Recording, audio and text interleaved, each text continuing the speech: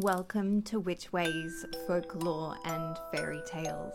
I'm your host Elise, and this is the legend of the Berkeley Witch. The teller of this story has just finished their previous tale and continues thus. At the same time, something similar occurred in England, not by divine miracle, but by infernal craft, which when I shall have related, the credit of the narrative will not be shaken, though the minds of the hearers should be incredulous. For I have heard it from a man of such character who swore he had seen it, that I should blush to disbelieve. There resided at Berkeley a woman addicted to witchcraft, as it afterwards appeared, and skilled in ancient augury. She was excessively gluttonous, perfectly lascivious, setting no bounds to her debaucheries, as she was not old, though fast declining in life. On a certain day, as she was regaling, a jackdaw, which was a very great favourite, chattered a little more loudly than usual. On hearing which the woman's knife fell from her hand, her countenance grew pale, and deeply groaning, "This day," said she, "my plough has completed its last furrow. Today I shall hear of and suffer some dreadful calamity." While yet speaking, the messenger of her misfortunes arrived, and being asked why he approached with so distressed an air, "I bring news," said he, "from the village," naming the place, "of the death of your son and of the whole family by a sudden accident." At this intelligence, the woman, sorely afflicted, immediately took to her bed, and perceiving the disorder rapidly approaching the vitals, she summoned her surviving children, a monk and a nun, by hasty letters, and when they arrived, with faltering voice, addressed them thus: "Formerly, my children, I constantly administered to my wretched circumstances by demoniacal arts. I have been the sink of every vice, the teacher of every allurement. Yet while practicing these crimes, I was accustomed to soothe my hapless soul with the hope of your piety. Despairing of myself, I rested my expectations on you. I advanced you as my defenders against evil spirits, my safeguards against my strongest foes. Now, since I have approached the end of my life, and shall have those eager to punish who lured me to sin, I entreat you by your mother's breasts, if you have any regard, any affection, at least to endeavour to alleviate my torments. And although you cannot revoke the sentence already passed upon my soul, yet you may, perhaps, rescue my body.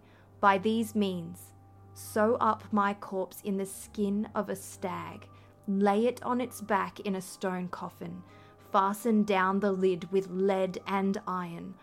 On this lay a stone, bound round with 3 iron chains of enormous weight. Let there be psalms sung for 50 nights, and masses said for an equal number of days, to allay the ferocious attackers of my adversaries. If I lie thus secure for 3 nights, on the 4th day bury your mother in the ground, although I fear lest the earth, which has been so often burdened with my crimes, should refuse to receive and cherish me in her bosom." They did their utmost to comply with her injunctions, but alas, vain were pious tears, vows, or entreaties.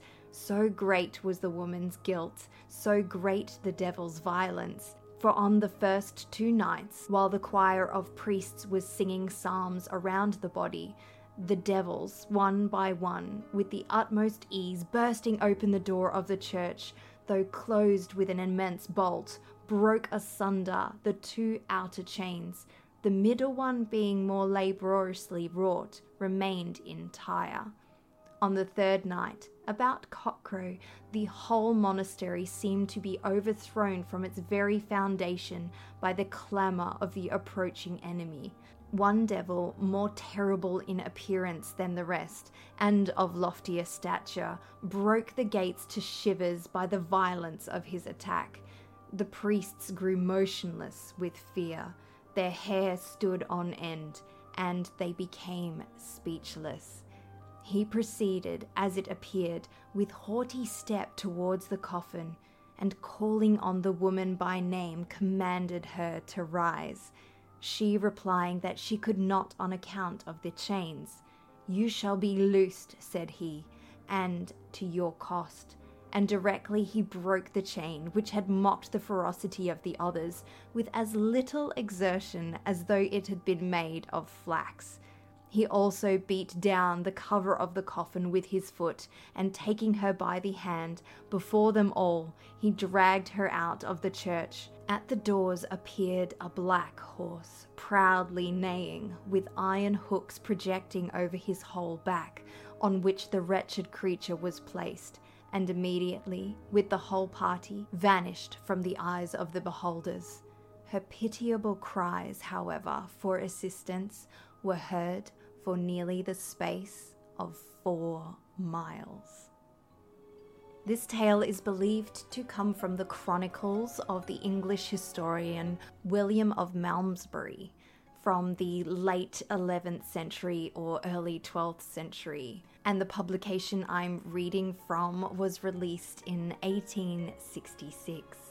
This tale inspired The Chained Coffin, a Hellboy comic by Mike Mignola, wherein Hellboy's mother suffers the same fate as the Witch of Berkeley. What are some of your favourite witchy folklore and fairy tales? Let me know in the comments if you are listening on YouTube, or reach out on my Instagram at WitchWayOfficial, and you may hear them here on Which Way's Folklore and Fairy Tales.